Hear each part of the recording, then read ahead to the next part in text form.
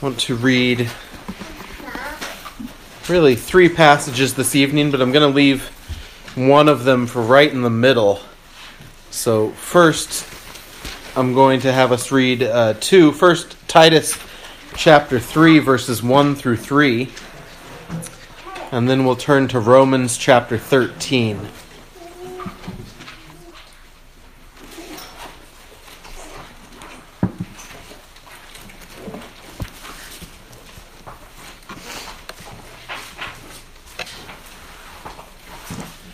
So Titus chapter 3, this is the word of God.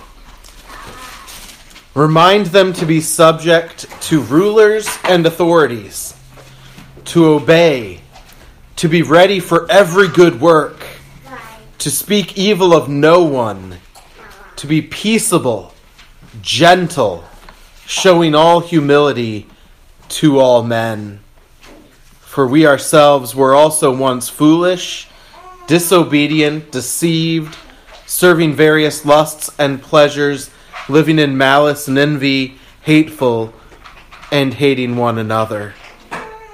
I can't stop there, of course. But when the kindness and love of God our Savior toward man appeared, not by works of righteousness which we have done, but according to his mercy, he saved us. And then over to Romans chapter 13. I'm going to have us read this whole chapter this evening.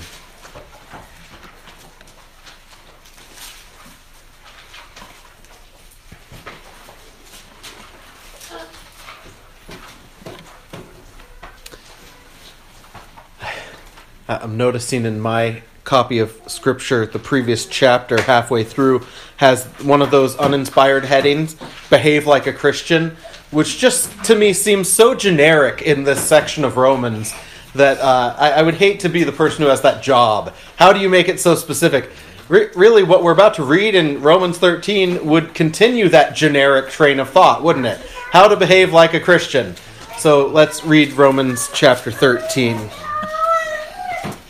Let every soul be subject to governing authorities, for there is no authority except from God, and the authorities that exist are appointed by God. Therefore, whoever resists the authority resists the ordinance of God, and those who resist will bring judgment on themselves. For rulers are not a terror to good works, but to evil. Do you want to be afraid of the authority? Do you want to be unafraid of the authority? Do what is good, and you will have praise from the same. For he is God's minister to you for good. But if you do evil, be afraid. For he does not bear the sword in vain. For he is God's minister and avenger to execute wrath on him who practices evil. Therefore you must be subject, not only because of wrath, but also for conscience sake. For because of this you also pay taxes, for they are God's ministers, attending continually to this very thing. Render therefore to all their due, taxes to whom taxes are due, customs to whom customs, fear to whom fear, honor to whom honor. Owe no one anything except to love one another, for he who loves another has fulfilled the law. For the commandments, you shall not commit adultery, you shall not murder, you shall not steal, you shall not bear false witness, you shall not covet, and if there is any other commandment, are all summed up in this saying, namely, you shall love your neighbor as yourself. Love does no harm to a neighbor, therefore, love is the fulfillment of the law. And do this, knowing the time, that now it is high time to awake out of sleep. For now our salvation is nearer than when we first believed.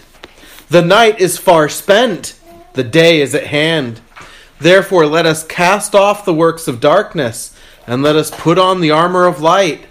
Let us walk properly as in the day, not in revelry and drunkenness, not in lewdness and lust, not in strife and envy, but put on the Lord Jesus Christ, and make no provision for the flesh to fulfill its lusts. The word of our God. Let's pray.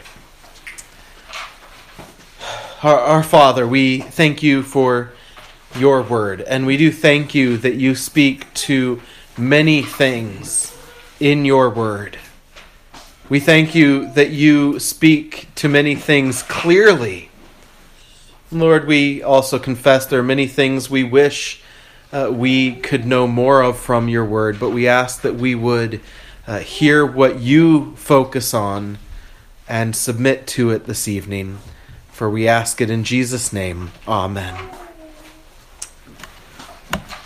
I've been working on the fifth commandment.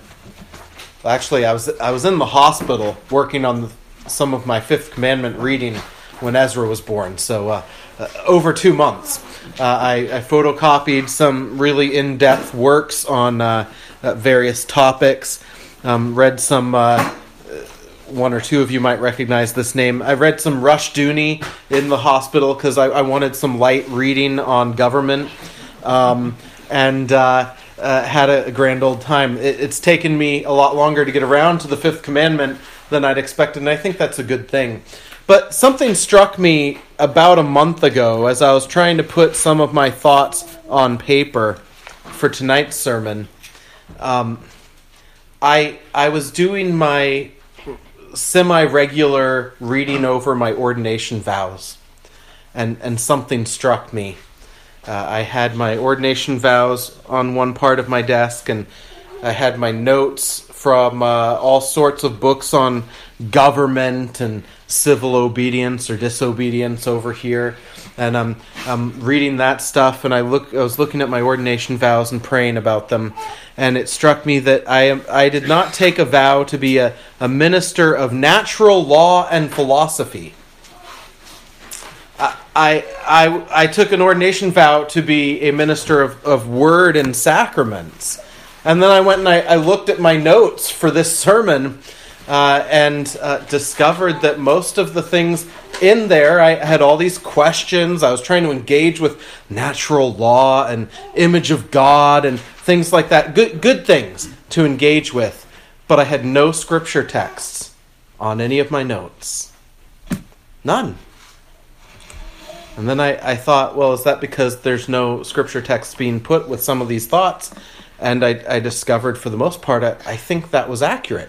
So I'm not saying none of those things can be tied to scripture, but there wasn't a lot there. And so then I thought, well, if I'm preaching on the fifth commandment and not on philosophy or natural law or politics and giving a lecture, well, then I need to get back to the Bible a little bit more.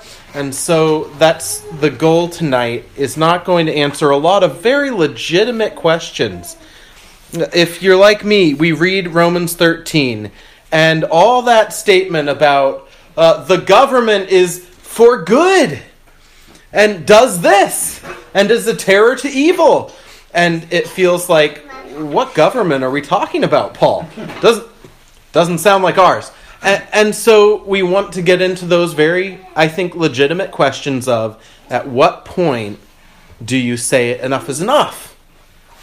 Germans were met with that question, and some of them were asking that question and ended up in jail at a certain point in history because they were saying, we got to stop this, right? So just shut up and submit obviously isn't what Scripture is saying across the board.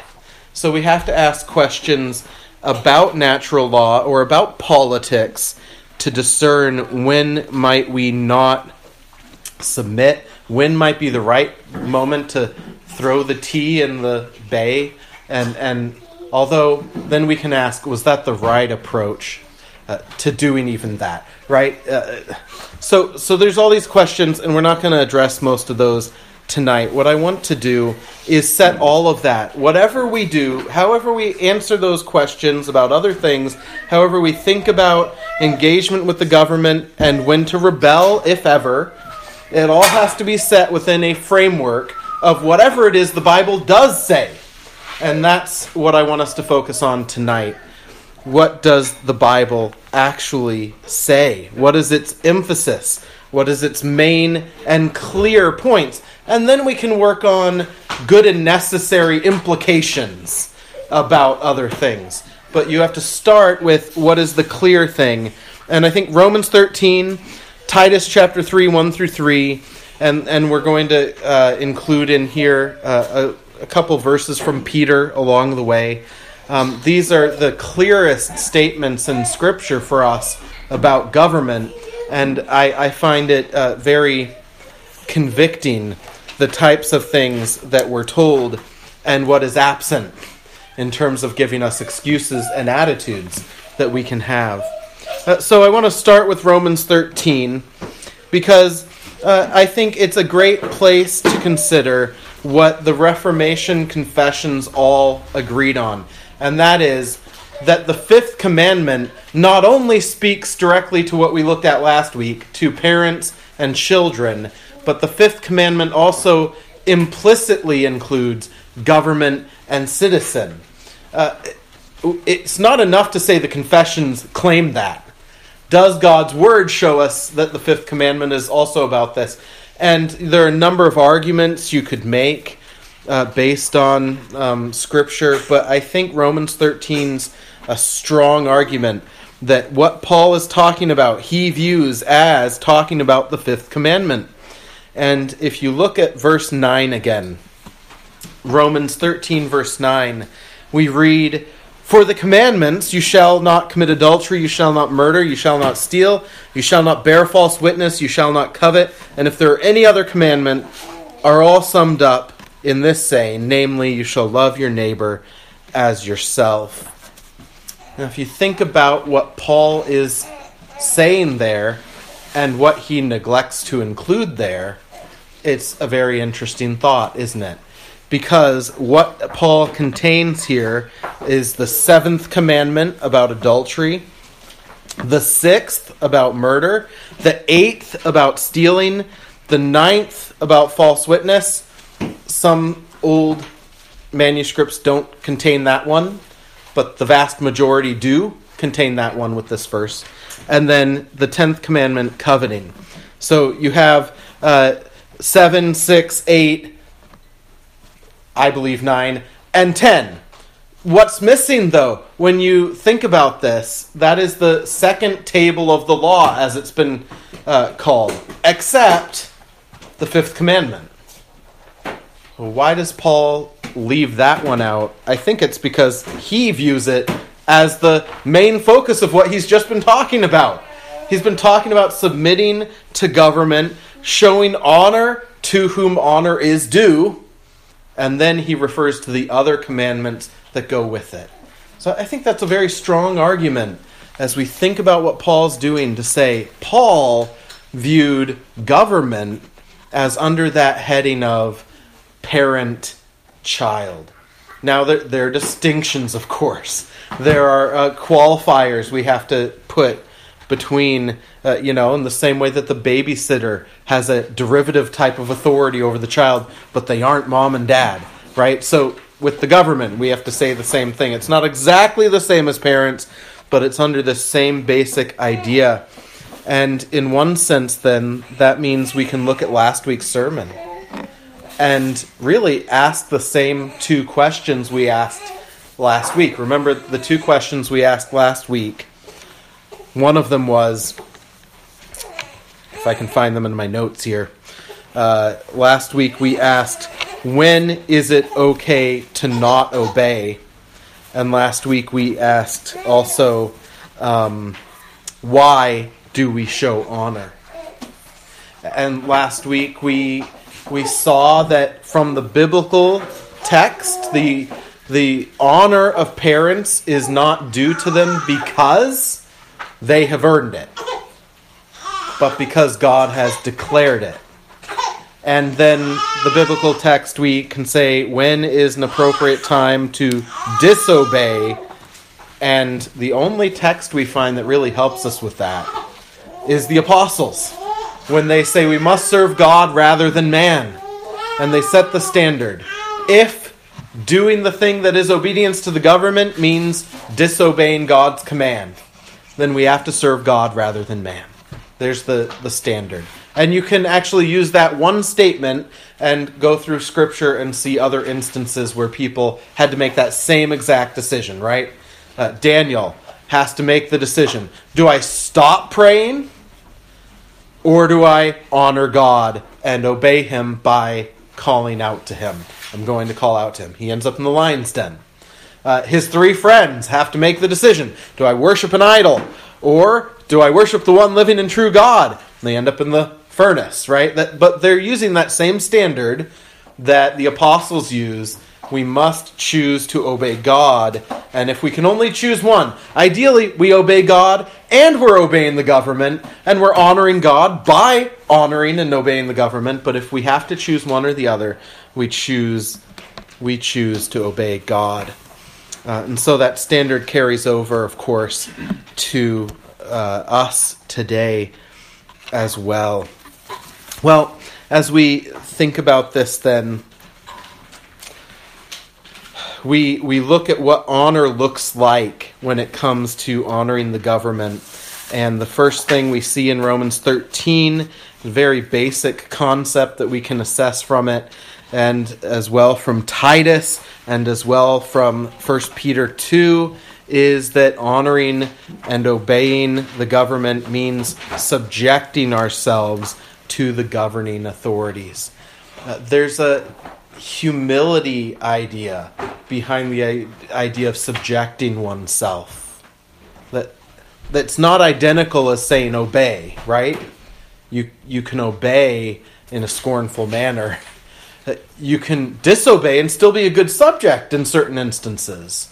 But subject has the idea of a humility attached to it. And I think that's tied into the idea of honor, that we acknowledge that there is an authority structure over us. Romans 13, let every soul be subject to the governing authorities. And then down in verse 7, render therefore to all their due, honor to whom honor. I think and probably we, although I can't read your hearts, but I think we probably need to really assess, do we subject ourselves to and honor the government? Is that how we have a default setting?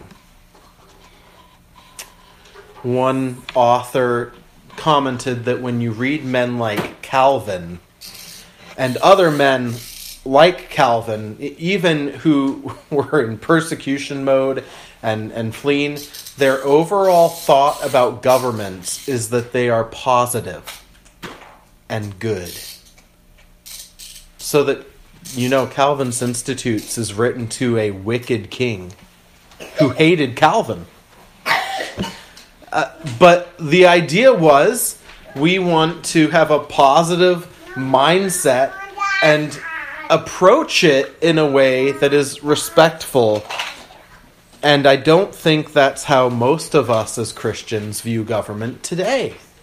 We view government with distrust, with suspicion, and with a lot of scorn because they've earned it, right? They make it so easy. Well, killing all the all the Protestants in your country might be a good way to lose the honor of the other Protestants in Europe. And yet those are some of the people that Calvin and others were writing letters to that began with very high honorifics. It's astonishing. But our mindset is in an Americanized default, I think, right? Remember, as we were studying Titus on Sunday mornings, I kept using the phrase that we are not immune to cultural captivity. Our culture disdains authority, and we in the church, I think, disdain authority. We have a suspicion for anyone who holds church office. We have a suspicion of anyone who holds government office. And we have a suspicion that all parents are stupid. And the church is no different than the world on that.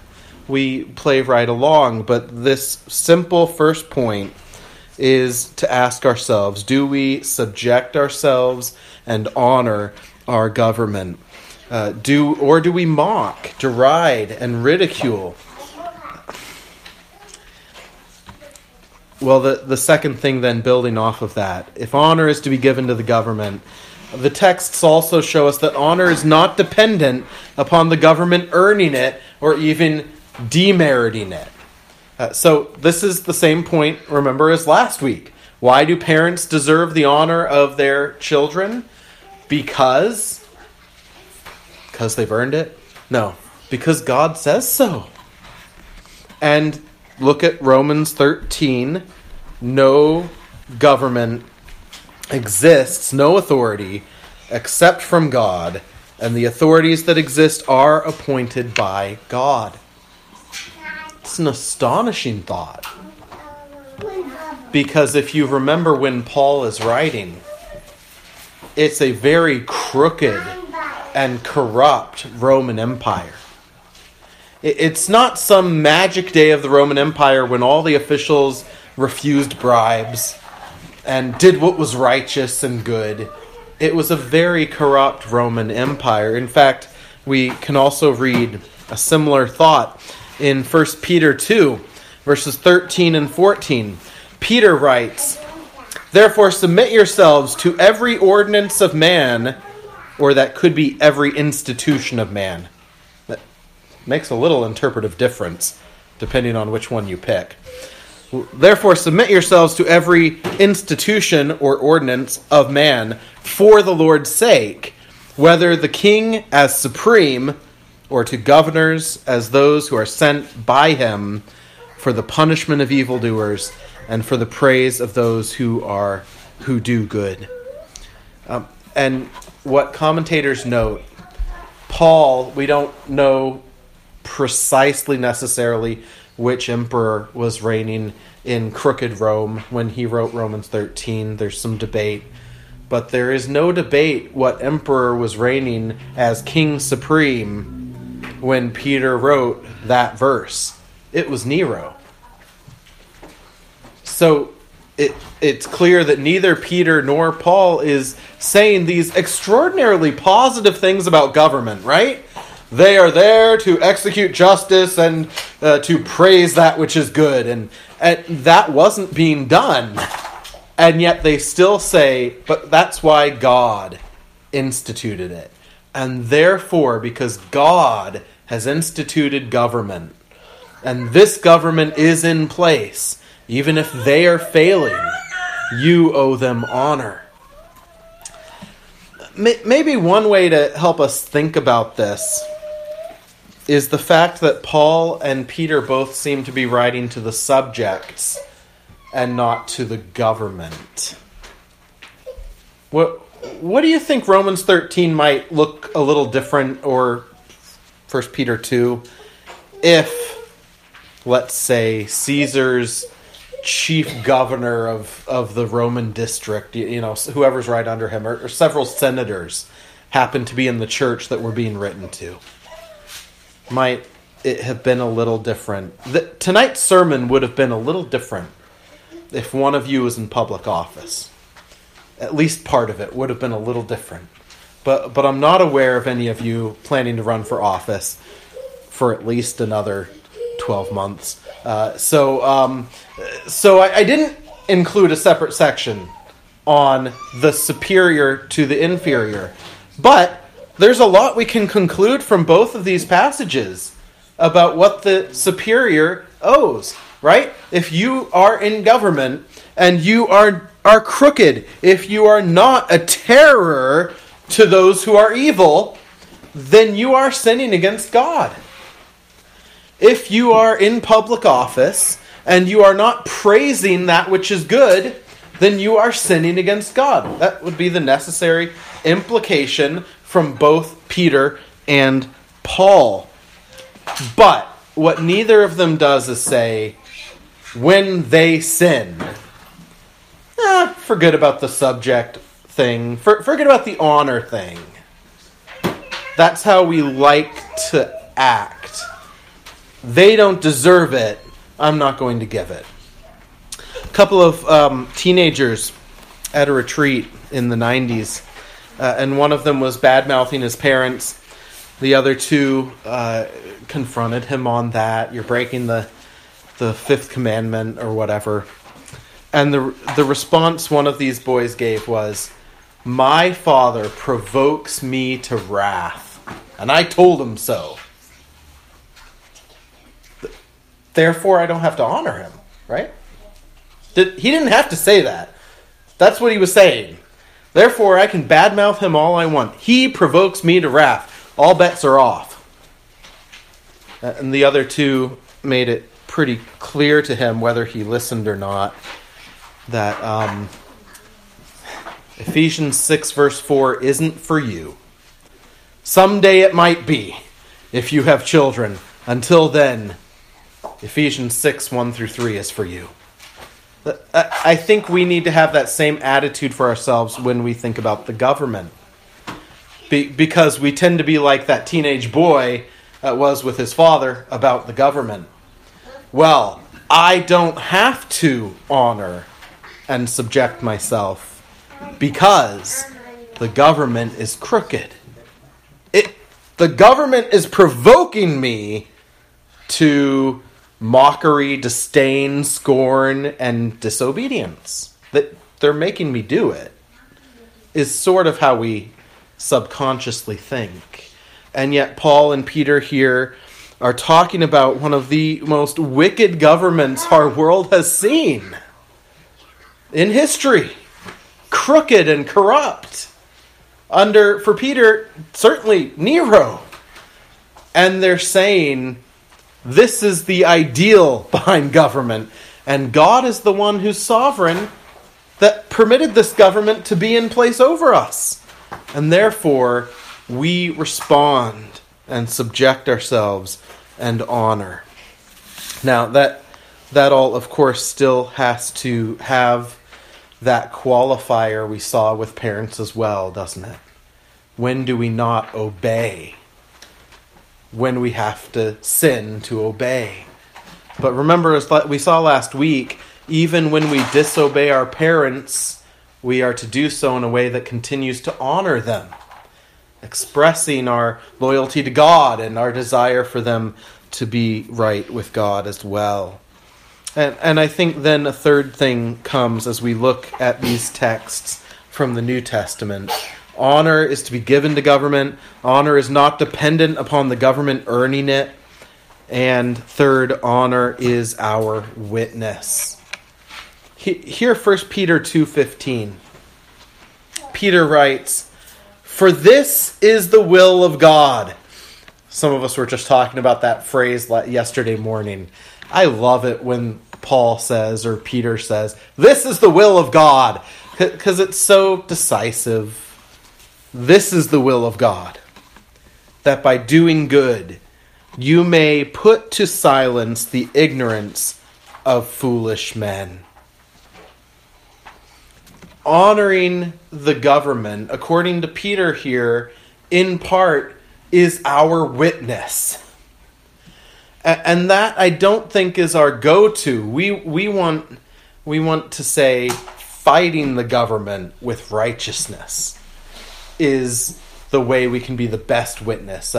Almost a militaristic righteousness.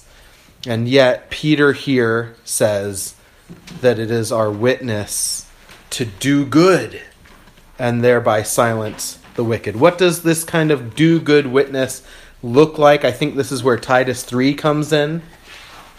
Titus 3, which we read a few minutes ago. Obedience, whenever obedience doesn't require sin. Good works above and beyond the law's requirements. And that's not only Titus 3 verse 1, but that's also Romans 13, 3 through 5. Obedience above and beyond what the government requires. So whatever the government is sinfully doing, you're not just driving the speed limit and not robbing banks. You're going above and beyond that. You're doing good things. In fact, you are showing up the government, perhaps, by doing good things that it's not doing in the nation. And then Titus 3 verse 2, speaking no evil. Speaking no evil would include snide, sarcastic, scornful jokes and outright disdain of the official. I think that's something that as Christians we need to take very much to heart, because I'm not sure I know much of a difference between Christians and non-Christians when it comes to the public mockery of the government, the use of words and speaking evil and sneering and various things like that. In fact, I think some of the YouTube channels that are comedians that make fun of the government are often, partially because they're often more conservative side of things, tend to have a lot of Christians that are the ones that promote them. And I think we have to think carefully about that. Carefully about how we use our words. This doesn't mean we can't discuss what is wrong with our government. In fact, a beautiful thing is we live in a day and age when you're allowed to do that. It's built into our Constitution. So it's not dishonoring to use your freedom of speech in an honoring way to talk about what's wrong, right? There's a big difference between that, though, and a sneering and sarcastic or just outright scornful, evil, gossiping approach towards our government. Also in Titus 3:2, these good works are defined as being a peacemaker. That is not quarreling. Do not quarrel. Being a peacemaker, is that what non-Christians see when they think of Christians in relation to politics? That we are peacemakers, not quarreling.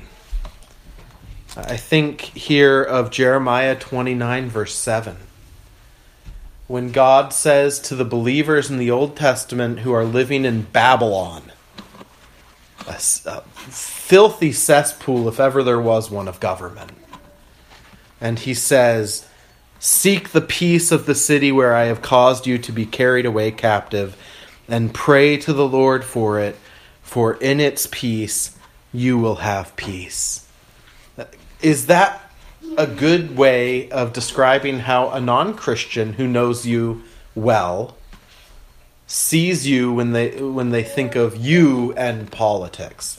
That you are someone who seeks the peace of the community. Now, of course, that's not seeking the peace in the sense of go along with the community in their sin. Live and let live. That's never what God means. But God is telling us we ought to be actively praying and seeking true peace within the community. And then Titus 3:2 also calls on us to be gentle and humble. Is our speech gentle and is it humble? Is our attempt to debate or convince others gentle and humble? I fear too often it's not. In fact, this is one of the things that as I read a lot of the more outspoken conservative Christians, especially pastors who get into the political debates, I find them to be some of the most snarky and sarcastic and rude and arrogant and I'm right and obviously everyone else is wrong type of people. We set a very bad name for the gospel when we have that kind of attitude. And Titus 3:2 defines the kind of good we're to be seeking in our community as gentle and humble. I'm going to stop there in terms of assessing these texts. Again, if one of you was a governor, if I knew that President Biden was on the other side of that camera, watching our live stream tonight, I would probably include a little bit extra looking at Romans 13 and what the text says to the superior. But we here are the inferiors, and whatever good discussions then we may need to get into at some point about the law, the spheres in which the authority rules, and when they overreach themselves, which might happen from a government, that they might overreach themselves. Whatever these other discussions might be, again, we have to look at this framework of the New Testament, which doesn't give us excuses to let go of the fifth commandment because of the sin of the authority. So we have to have honor as our focus and subjection, even as we discuss when is it too much. When is it time to take some other kind of action? Now, we live in a wonderful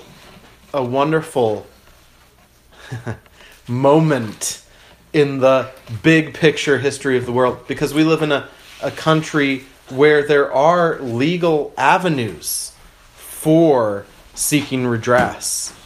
They don't always work. I know that. But because those exist, it does open the door, even when they're not working right, for discussions of putting aside this authority, replacing that authority, or whatever. I'm not recommending any of the above. I'm just saying we have that ability to have those discussions. And because it's all there in our country's legal documentation, we can keep the fifth commandment with honor and respect for the government and also have those discussions. That's a wonderful privilege.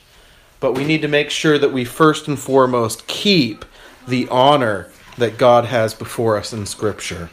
As we compare the way that people live, the examples of Scripture, with the things that I've sought to show us from Romans 13 and Titus and Peter tonight, I think three kind of living it out examples stand out in my mind.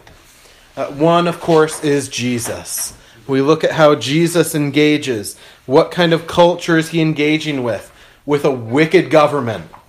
A government so wicked that they are going to kill the Lord of glory because they're too lazy and too cowardly to stand up against some obnoxious Jews.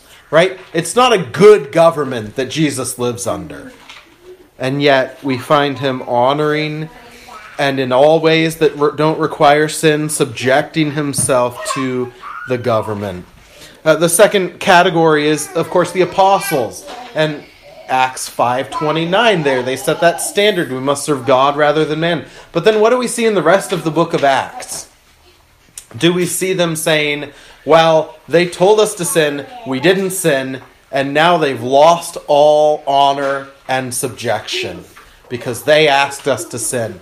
No, actually, we see them going right back to honoring and subjecting themselves in every way that doesn't require sin for the rest of the book of Acts.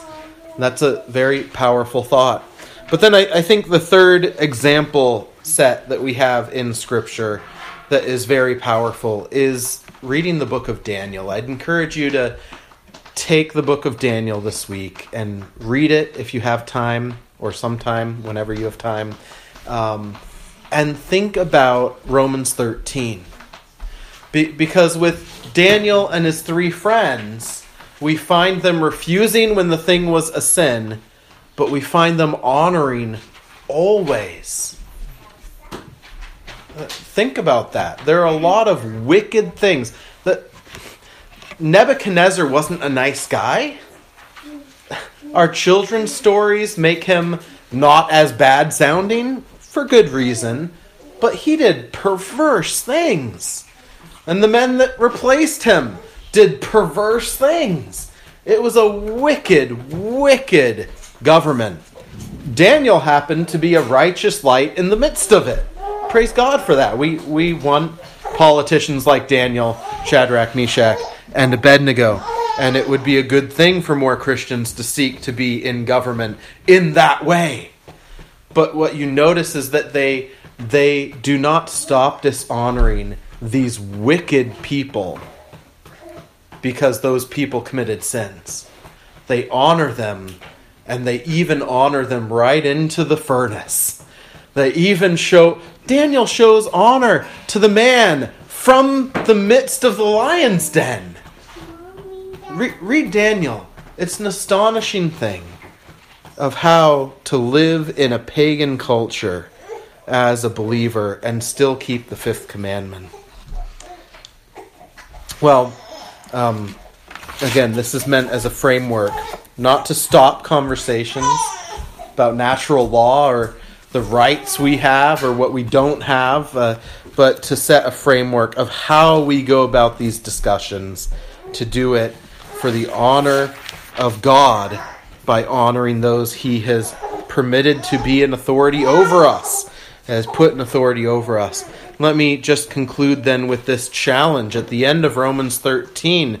In the context of all of this talk about government, Paul writes, knowing the times, that now it is high time to wake out of sleep. We might think he's going to tell us to wake out of sleep and do something about that pagan government. What does he say?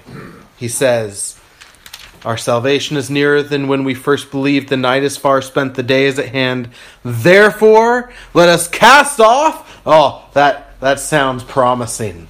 Let us cast off the shackles of oppression. No, let us cast off the works of darkness and let us put on the armor of light. I think that's a very important addition to all that we've said so far.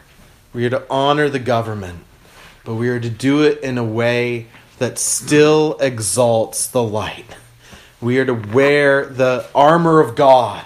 We are to shine forth in the darkness as lights to this world. Let us put on the armor of light. Let us walk properly as in the day, not in the revelry and drunkenness, not like our government, but to walk as those who are in the day of Jesus Christ. Put on the Lord Jesus Christ and make no provision for the flesh to fulfill its